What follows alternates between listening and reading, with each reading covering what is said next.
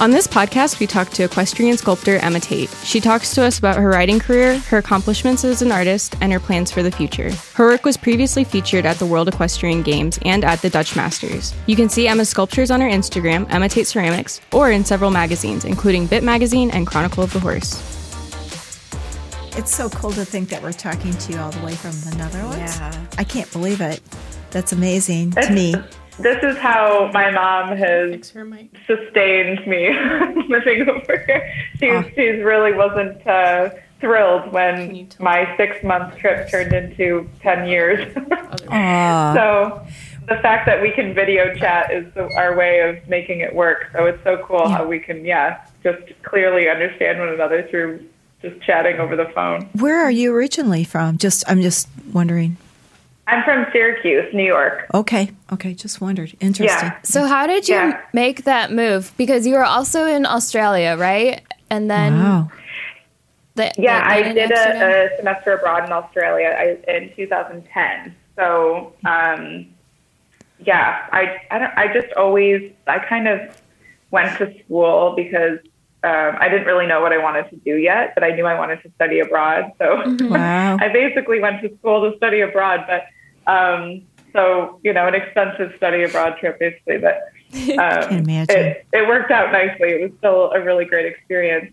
But that was my senior year of school. And then in between school and here, I lived in Rochester, New York, where I was riding and doing some art and just living with a friend. And then the woman who I was riding with, she's a family friend and also a great horsewoman. And she had a friend in the Netherlands who was looking for a working student assistant. So I was just in a time in my life where I was ready to go anywhere, especially here, because I was just wanting to continue riding. And so I thought I wanted to get a horse and continue my dressage career. And, that went awry a little bit, but it still was really nice to get an experience with a trainer over here. But I came over for, within a couple months of chatting to the trainer here, we arranged, I think I left, like 2 months later or something. It was July 2013, or June 2013. And I came over for like 6 months to a year experience, and here I am. So you start, you do dressage, you said you're interested, that's your, how did you get started with horses like at an earlier age, or did you, or did you come into it, like later in your teens, or? I did. I was right from the get-go. My dad is a blacksmith, and my mom trains dressage as well. So we have a little horsey family. I'm an only child, but I kind of was born into the horse gene. Yes, you were. So and that never goes away. So no. So I was really lucky just to have the opportunity or just the resources for the horses, because sometimes if your family isn't involved, it's really hard to figure it out, because there's just one of the more expensive sports for sure. But and not to when you have an understanding from your family to know what it takes, that's really nice way to get started. So I got started really right away. I was around the horses. We had a farm just down the road from our house, who they're kind of like grandparents to me. And they, it was a small, I think maybe 7 to 10 horses. And I had a pony at the time, and they built a little stall on wheels, and we just would push them out of the way. How cute. That is darling. Isn't that cute? What's that? That's so cute. That's darling. Yeah. So, they made it work for me, which was really nice. And then my parents also purchased a horse that they, he was a Dutch warm blood, but they had purchased him in Canada, I believe. And he, when I was just born, so we grew up together. We had him until he was 27. And so my mom trained him, and then I was able to ride him in junior and young rider championships. And it was just he was really the like sole, the reason why I think dressage was just such a big part of my life in horses, because he was just a really special horse, that one of a kind horse that is in your life. And I had him early, so I was lucky in a way, but hopefully I'll have another horse like him at some point. But he was really what brought our family together in the horse world, I have to say. That's amazing how horses can do that. And it's sometimes just one horse. You're lucky if you get one, let alone if another one does come along. But I understand that, very well what you're saying, so that's pretty cool. So what did you learn from your parents? Your dad was a blacksmith and your mom is a dressage trainer. Did you like either one of those better than the other, or did you just do your own thing? That's, I think we were a good team in that way, because kind of coming back to the sport being financially, unfriendly sometimes, we were really great in that my dad kind of kept our horse down. My mom, knew how to train. And then she wasn't crazy about showing. So luckily I liked the showing aspect of it. So, I was really interested in what my dad did. And what's interesting now is that I find myself like the metalsmith, like the actual sculpture work of it, I would be more interested in now. Yeah. That's neat. But the training, like further into my career, I was able to do some teaching and some clinics too. And I really loved that part of it, just to be able to share the feeling of, or try to share the feeling of what I was feeling up on the horse, and just getting to work with all different types of horses and riders. So I would have to say, I think I more enjoyed that part of it, but I respected the part that my dad did, because that's such a big, the feet are your horse, basically. Yeah. So I really respect that, knowing how every horse is a little different, and it's like putting on a pair of sneakers. It's not one size fits all for sure. So well, you're an athlete and an artist. And did your creativity start at a young age? Did you start like even drawing, or how did that begin for you? Yeah. Also, now looking back on it, I don't think I would have. I realize now I was really artsy when I was younger. I maybe didn't realize just how much until now, but my mom also is a painter and a drawer, so I think I guess I'm a replica of my parents at this point. They both were quite creative, so I think I really enjoyed drawing, and in school I took art, and even in university, when I didn't think I was going to carry out an art degree or a career in art, I took an art class each semester just to kind of, I just liked having that included in the mix. I think it helped get through each semester. Those classes seem to be the hardest classes. So you didn't go to school for art. You weren't an art major. You just were taking art classes. Right. Yeah. So that was kind of a part of like me finding my identity a little bit. Well, I think I changed my major like 3 times. I ended up in the end getting a health sports science degree, which is so random, but I got one. And then, and it was nice because I think it took me at first, I think I was just a normal bio degree. I can't even remember now, but yeah, in the end I got like a sports science degree. And then I just took the art classes thinking, oh, these are nice. It's nice to just think in a different way and do some creating. But it wasn't until I came back from studying abroad, I had one more semester to go. So it was my senior year. And one of my best friends at school was a ceramics major. And she said she knew that I had taken art classes throughout my time there, and said they had room in their figure sculpting class. And that's not something I had tried before. I did like a little bit in high school, but nothing to, make me realize that I really liked it. So right away we did a self-portrait of ourselves. Oh, yeah.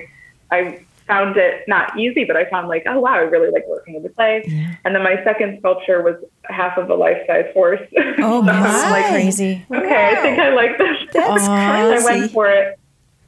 Yeah. So then I was like, wow, this is actually something I really enjoy. And the teacher who taught the class was really awesome because he, you don't always get teachers that you click with, but this person, especially with ceramics, there's a lot of technique that comes with ceramic, but there's also, you have to also give yourself space too to be creative and just kind of do it the way you want to do it sometimes. And he was really good about that. He let you, he was there to help because I had such a big hole in my education with ceramic. I didn't really know anything, any of the fundamentals. But he was okay with that. And he just let me, experiment. And then along the way, he would teach me how to do each stage. And I think that has actually set up my foundation till today because I wouldn't have had the confidence to really make anything big or really go for it if it wasn't for that. Yeah. So, God bless the teachers, right? That special teacher. I had a teacher in school too, same thing that really brought out like writing. True. And I always think of her, Mrs. Hutchinson. I'll never forget her name. But I mean, they open up something in you, and then you take off, and you just grow from there, and you're always thankful to them. So God bless the teachers. It's so true. Yes, and just having somebody that's motivated about what they're doing helps you also get excited about it, even if, you're new to the situation or, so I was really grateful to him and my friends for getting me into the class. That's what kicked it off. So how did you start your business then? Well, that's a good the business side of things. Oh my gosh, that's always the challenge is the business side of things. But to be honest, I started it. So when I moved to Amsterdam after the year, I was working with the trainer. I ended up moving. I had a horse as well here, whom in the end I sold because I knew I was still kind of trying to find my identity and what I wanted to do. So I took a little break from riding, moved to Amsterdam. And within that time, I had a lot of random jobs, just like working at a retail, working at a cafe, just kind of trying to get my bearings. And then another job opportunity came up that was like not party, but event planning, which I had never done before. I don't know how they thought I was going to be okay for that job. But, I somehow got the job. And but I needed to be self-employed. So they said, you have to go sign up for a business. So even to this day, I went there. I went to here it's called the KVK, which is where you set up a self-employment. And you had to fill out this sheet. And it, of course, says, like, what's your business name and what are you going to be doing? And I didn't know either of those things. So they were like, so you're setting up a business and you don't know what it's going to be. Like, right. Yes. So I also somehow was able to set up a business, and they said, well, when you can come back to us and fill in the description. And so basically I got at least I got like the number that you needed to be self-employed so that I could do this job for 3 months or something. And then after working at another studio space, there's so much involved here, but long story short, I found a studio space to rent when I first got to Amsterdam, thinking, I've always, the art side always kind of kept me grounded. So once I started working for a few months again, getting back into the clay, I realized, my boyfriend then, now husband, he was noticing. He said, well, it seems like you're good at this and you've been doing it. So why don't you start your business doing art? And for whatever reason, I don't think all the years that I've been doing art, I don't think I ever thought of it as an actual, what I'd be actually doing. So it really was him that was like, just go for it. You have to do it 100% until you really know if it's going to work. And so from that day, said, okay, I filled in my description and said, I'm a ceramic artist. You've gone from like athlete to artist to entrepreneur now. Now we've got we're getting you're going right along. So that's the way entrepreneurs start. It's from an idea. It's really awesome. But yeah. Yep. Mm-hmm. Thanks. Yep. Yeah, it's so true. You just have to once you find your niche, it takes a lot of, just experimenting and investigating until finally you're like, yeah, okay, I think this is it. And so just kind of one thing led to another, and you don't even know what the stepping stones are going to be until you look back. You're like, those are so random, but they got me to where I am today. So it's okay. That's right. Mm-hmm. So did you have an idea of how you were going to even present this or sell this, or did you start with different, we have, like little shows here or something, or my sister started painting, and she just started painting every day, and then she decided, I think this is going to, turn into something, and she paints watercolor, and it's been turned into something amazing, so did it kind of go that route, or how did you? That's so cool. It's right. Like once you spend time doing something like that and you think, I have a little collection of something, maybe someone will like this. Yeah, it turned into a business. Mm-hmm. Yeah. And it's true. That definitely, it got to the point where I was like, that's where the whole business sense, you have to start being everyone in your business, which is difficult when you don't know, you're marketing, you're the admin person, you're for the promotion, you're a little bit of everyone, and the accountant, which is the worst part. Yes. But so basically I thought, okay, well, now I have, at the time I was making this certain series of pieces, I guess you could say that I have a certain style, and I had maybe like 10 to 15 pieces or something that I had finished. And then, I was like, now what? What do I do with these? Because I can't just keep hauling them around with me. Right. And luckily, that's what's so great about the Netherlands, is that it's a small country, but they have a lot of equine events. And they, at the time, and I had some background in being able to go to these events, and had acquired some just different contacts in the equine world over here. Luckily, at the time when I was riding, my trainer and a friend, but she had this really great horse and was doing a lot of really cool shows. So I got to kind of go around and get that experience of being a groom and just kind of trucking around and seeing these cool events going on. And so I think, where did I go then? I think I had just gone to watch, actually, at the time then I was riding at this small farm just north of Amsterdam, because a friend who I met here had horses there. And so somehow I finagled my way into getting to ride there a little bit, and which was so nice. And we went to one of the Hengst hearings, the stallion shows here. And I said, I would really love to show my work here.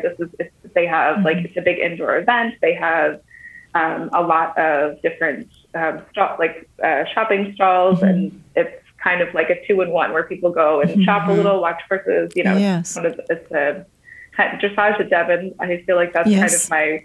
I love that show, and it's kind of like that vibe.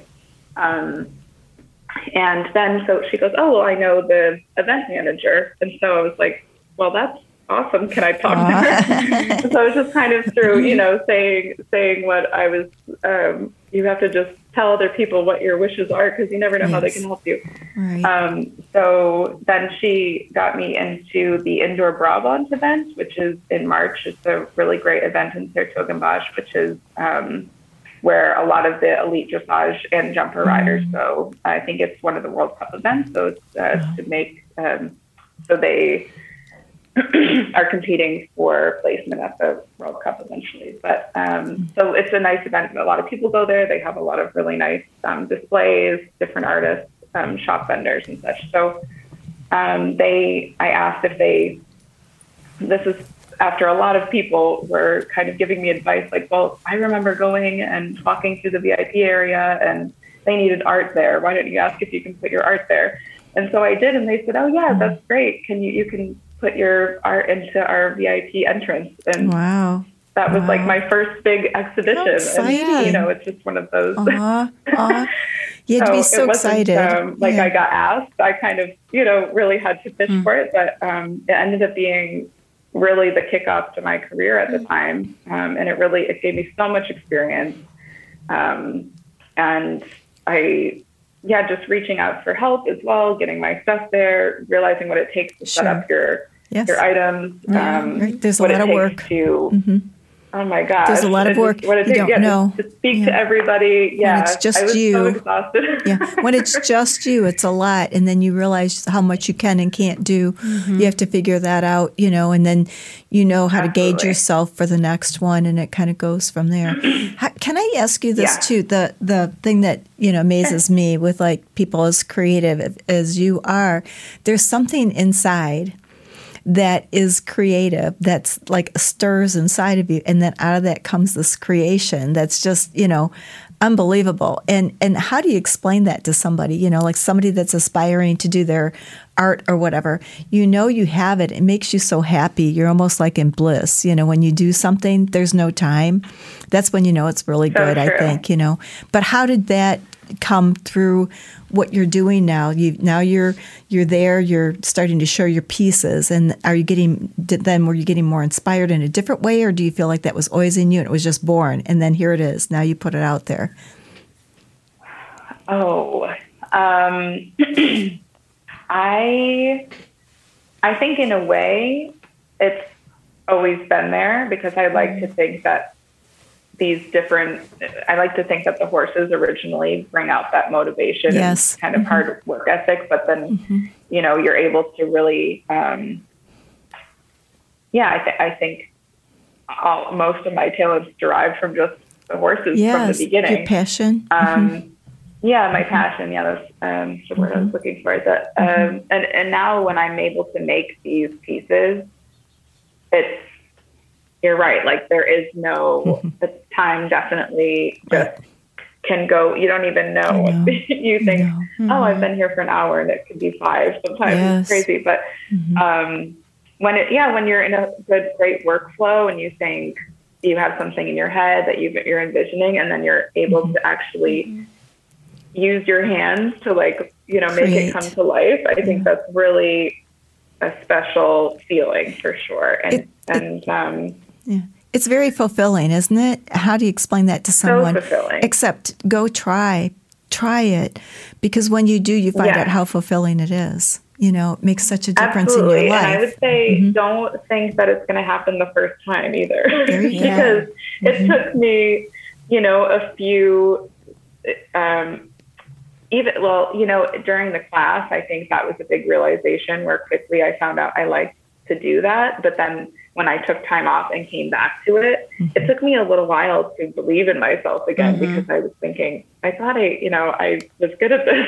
And then, but you have to, I also was not making horses originally. So, I'm not going to be as passionate about making bulls as I am horses I would say just, if it's something you like, you just have to try a few, keep trying several times, because it's not always going to be the first time that that light bulb moment, is happening. Yes. Yeah. The other question I would have is, coming into a business and you're doing every part of the business yourself, what is your, what would you tell people that are starting something? Like, how did you know how to price your items? How did you know how to market your items? What did you just have a lot of contacts and networking, or did you go to specific people? I feel like that's something I'm still working on. Yeah. It's like a never ending process, because in the beginning I was not confident in pricing my items at all. And you very often underprice yourself because you think, I think twice, even when somebody first asked, I'd like to buy this. And I was like, oh my God, you do? Okay. That's true about most artists, and you just think, Right. And you think, well, what do you want to pay for it? Yeah. Like, you tell me, I wasn't really prepared. Until, once I realized, I can't remember now who I was talking to, but just a fellow artist. And they were saying, this is your career. This is what you're making money from. So you can't be bashful. Anyone else who's doing a job gets money in return. And that's how you can't think of I think that's what's hard about saying you're an artist, because so many people won't take that career seriously. Yes. And even for myself, it took me a little while to take myself seriously and to be like, okay, this is what I'm doing. And I am passionate about it. I'm going to do the best job I can for somebody. So in return, you have to feel good about how, what you're getting money wise. So it's still to this day so awkward. But I think people don't realize that like the price of a piece of work is all of the hours that you put into it, all of the preparation that you did. Like, it's not just creating this thing. It's like all of the background behind it, all of the time it took, the money for how much it was to like fire the piece, like all of that. There's so many hours that go into one piece. Yes. And I think like that's also a good point, is this particular medium, the clay, like working with the clay, has a lot of steps and stages. And not to downplay, painters and drawers, because I follow I think they're amazing as well in their own way, but there's just extra stuff that you have to do for you have to really, you get to a certain point where you've made this piece and then you're not even sure if it's going to make it. Yeah. So just because the kiln has a mind of its own, and sometimes, luckily I think I've figured out an understanding with the kiln, but yeah, there's just a lot of, sometimes you have to explain that too, but and even if you don't, I think setting the price and then being confident about knowing exactly what you just said, all of those different stages that go into it, and being able to say to a client, like, this is what it takes, and for them to also appreciate what it takes. Now I'm getting better at that. Whereas in the beginning, it's just, selling yourself is awkward, and you have to just get used to standing up for what you're making, basically. But it's still sometimes an issue, and the pricing. I do like pricing of materials and hours, but you can only really approximate hours from the beginning, because usually I'll add a few at the end, because it's always the case. You never know exactly how long it's going to take, basically, because that's creativity. Can you tell us? Can you tell us about your style, so that the people listening will be able to know, or what kind of a style do you go with? I see your pieces behind you, but give us a little bit of an idea. And also, I'd love to know how far your pieces have gone. That's always fun to know how far away have your pieces gone, So tell us about that too, please. Okay. My style started with, I don't know if, I have one here. I'm not sure if you can see them in the window. Oh, okay. But this kind of stack style, where I've noticed myself as an artist, and in some of my everyday life, I'm more of a type A person that, likes to have control of like all of the stages of the art process. But I also wanted to learn how to let go and how to let the piece develop in its own way as well. So I really liked this. I would make a piece looking more realistic as a whole, and then at the end I would cut it into pieces, and then I put it back together, and that really was out of my control in a way, because you would stack them back together and they would make their own shape, and then it would be more of an abstract piece. Okay. And then I could perfect the lines. So at least I had that. I was like, okay, well, I can perfect the lines, and that's really satisfying. But the piece itself has a little bit more of a story. Okay. And so I started and I did a whole bunch of those types of pieces that were not whole, I guess. Well, I fired them as a whole piece, but I would put them back together in pieces beforehand. And I still do that sometimes, where I'll have like a slice in one of my pieces, but I now lately have been doing more wall pieces, and those I also try to have little separate, a lot of times I make the hooves or the legs or part of the piece a little separate from the whole body. And that's still, I think my style is making sure that there's still a little bit of movement, so that it's not structured just the way I want it. At the end, I still have to play around with it, and then it kind of takes on a life of its own. So I always try to leave room for that, to let it surprise me a little bit. Nice. At the end. That's fun. Yeah. And I mostly use a white clay, a fine white clay. And then once it's fired, I really love just the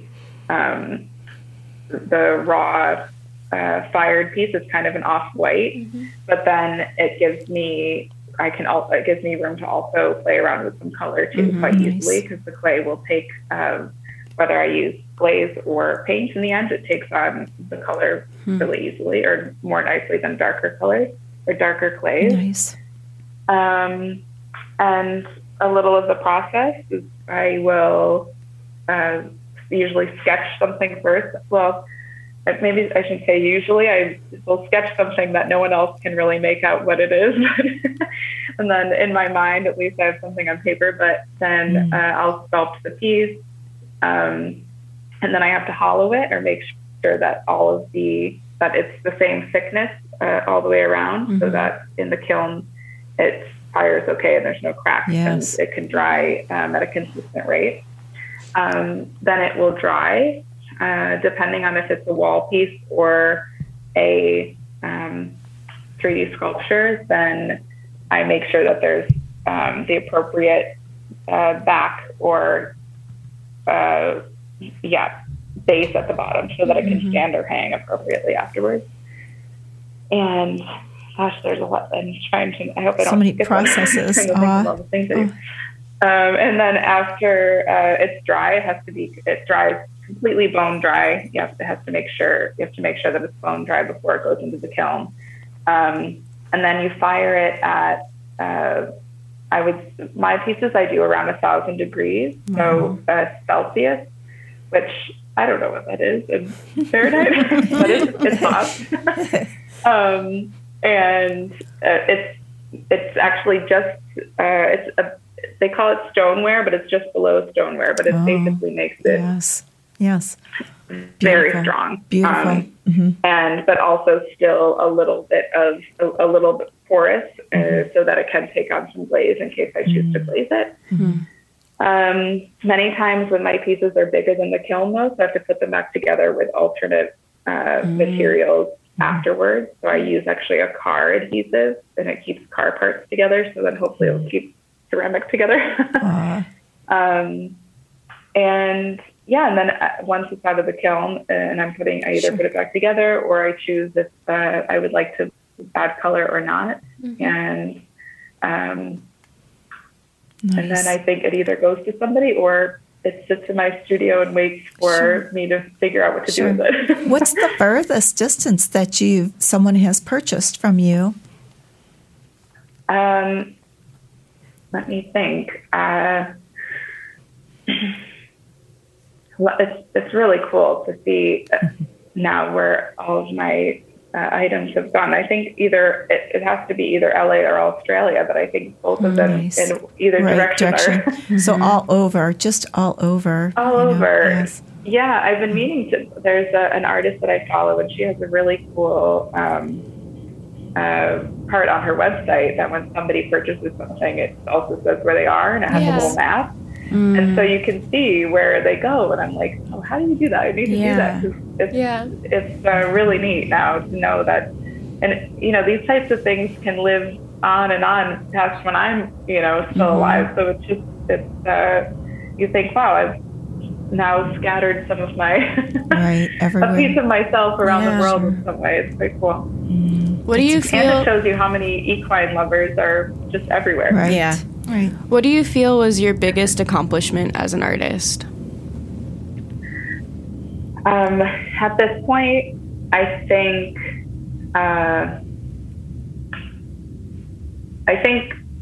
in general, just continuing on, even when it took several years to believe that I could do this. Just keep, maybe you're asking maybe about a project that was the turning point, which I also have one of those. But in general, I think now when I can just see how far I've come, because it's not often that you think, I should maybe think about that more, because of course you're always thinking all the things you haven't done yet. But yeah, I think it's just the years where I was like, okay, I have this art business, you know, is this going to go anywhere? But you just keep making your what you want to make, and you know, a person here and a person there are interested, and also and ask you to make something for them, and then all of a sudden it develops, and you know, it just goes to show you just have to keep doing what you really love to do, and you're going to be good at it at some point because you love it. One of the people that my husband and I met along the way was John Lyons, and a trainer here. And years ago, we just said, it's what you've done is just so unbelievable. And he brought up a good point, you know, that I think most people, when they're doing something for a time, he said, oh yes, like a 20-year overnight success, people think, right? You know, it takes so long to get there, but you get there.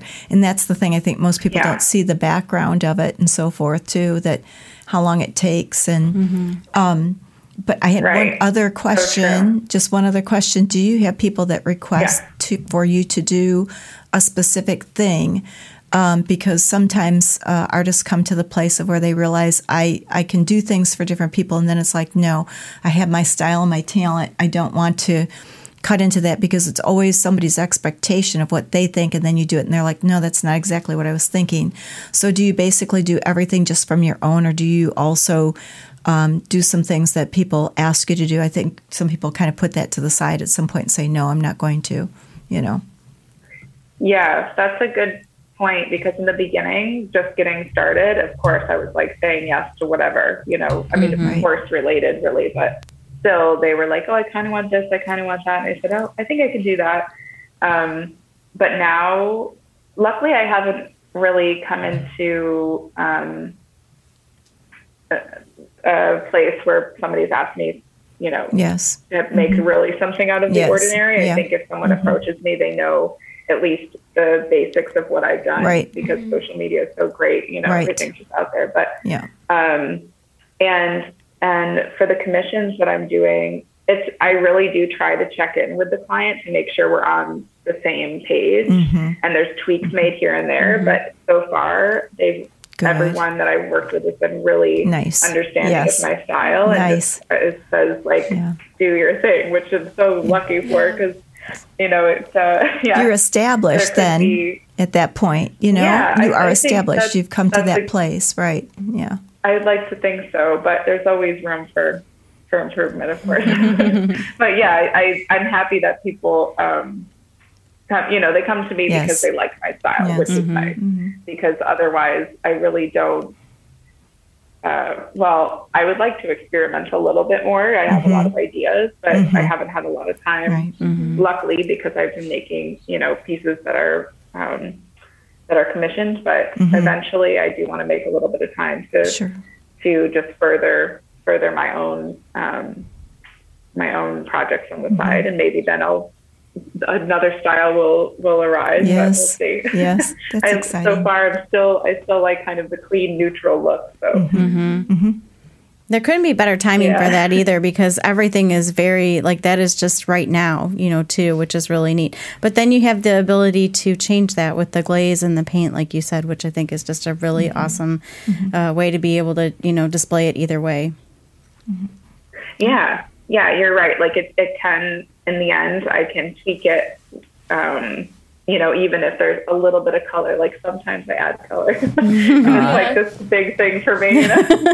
But like gold, I'll add in some gold, or I think it was only once, which I actually really liked how it came out, but I added some pink just like drops over the top of one of my horses. Yeah. And it was, I was like, oh, this feels so crazy. Way out there. Yeah, exactly. Yeah. Yes. But that's the truth. So, yeah. There's, sometimes once you have your style and you try something new, it can be the smallest thing, but right.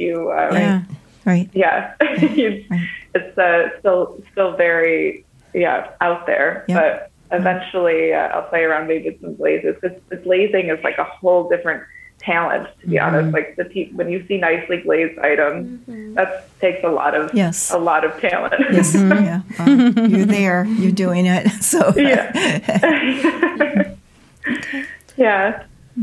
All right. Well, we're gonna take a short break, and when we come back, we'll enter our next segment, Canter Banter. This podcast is brought to you by Ram Horse Fencing and Stalls, the one-stop shop for your horse farm. Ram is family-owned and operated and has been in business for over 30 years. We welcome you to call in and speak with an expert about your next project today at 866-653-8984. Again, that's 866-653-8984. Do you love horses and live the equestrian lifestyle? Be sure to check out our brand new blog at www.yourhorsefarm.com. We publish 3 posts per week and feature a free printable equine checklist every month. Yourhorsefarm.com is a great equine online resource, so be sure to share with all the horse lovers in your life. And remember, laugh much and ride often. I think I was 14, and I had made the junior championships, which was at Dressage at Devon that year. And I just was so thrilled. Obviously, that was really, really just the best experience at that time, or the best success that I had at that time. And so we went to Dressage at Devon. Have you been to Dressage at Devon? Mm-mm. It's definitely a place, if you have the chance, you should go. It's just a really special event. It's very personal. They have 2 arenas, but they have a main arena where I think it has maybe 3,000 to 5,000 seat capacity. So it's not huge, but it's big enough for sure. But it's also quite close to the ring, so you don't feel like you're watching from afar. And a lot of really wonderful riders go, and also up and coming riders. So it's a really nice place to get to see a lot of nice dressage. And they also have a really great vendor area. So it just kind of combines a nice weekend together. And Saturday night they do the musical curse. So that's really a nice thing to watch. Anyways, so that's the setting. And in this case, I went to compete, and we had 3 teams of 4. So we did a individual rankings. We also did a team class. And I felt like it was already a success to be there. I was just felt like a giddy schoolgirl just being able to ride here. And so even, if I came in last, I wouldn't have cared. I would have thought it was still just fun. So I remember this in the evening. It was an evening class, and I rode, and I had a great ride, but like I said, I wasn't really expecting it to be one of the better ones. And one of the last, I rode, we went up into the stands, and the stands were quite full then because it was a Saturday night. So everyone was getting ready for the musical freestyles afterwards. And my dad was standing at the ledge. He's, a show dad. So he's always like riding along with yes. with the, in the arena next door. So he's up in the stands, and the last rider is going, and I'm watching from down below. I still have my boots on and my jacket and everything. And she ended up getting the same score as me. So we tied for first. Wow. And I was like, just didn't even, I just was completely didn't know what was going on. I just thought, wow, how did that happen, And so I'm running up to my dad. I run up the stands. I have my boots on, and I just am like grinning. Everyone around is, the stands are filled, and I run up the stairs and I trip and I fell flat on my face. And I hit out of a huge just dig into my forehead. And my dad is like holding his breath, just wondering what's going to happen. Because I just remember getting up, looking around, realizing like, oh my God, everyone's looking at me because I was like, Dad, oh my God. And then I just hit the ground, metal bleachers in the face. No. And you did all that writing and everything and never had anything. And then you go up the steps. Bless your heart. Exactly. Oh, bless your heart. My dad said the same. And then he goes, I'm glad you can ride better than you can walk. I love you.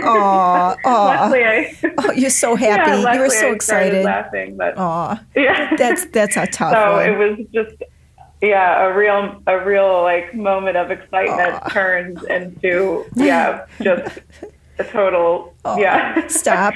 I totally stumbled over myself. So well, congratulations it was on your good a great win. memory, but embarrassing. It was a really awesome weekend.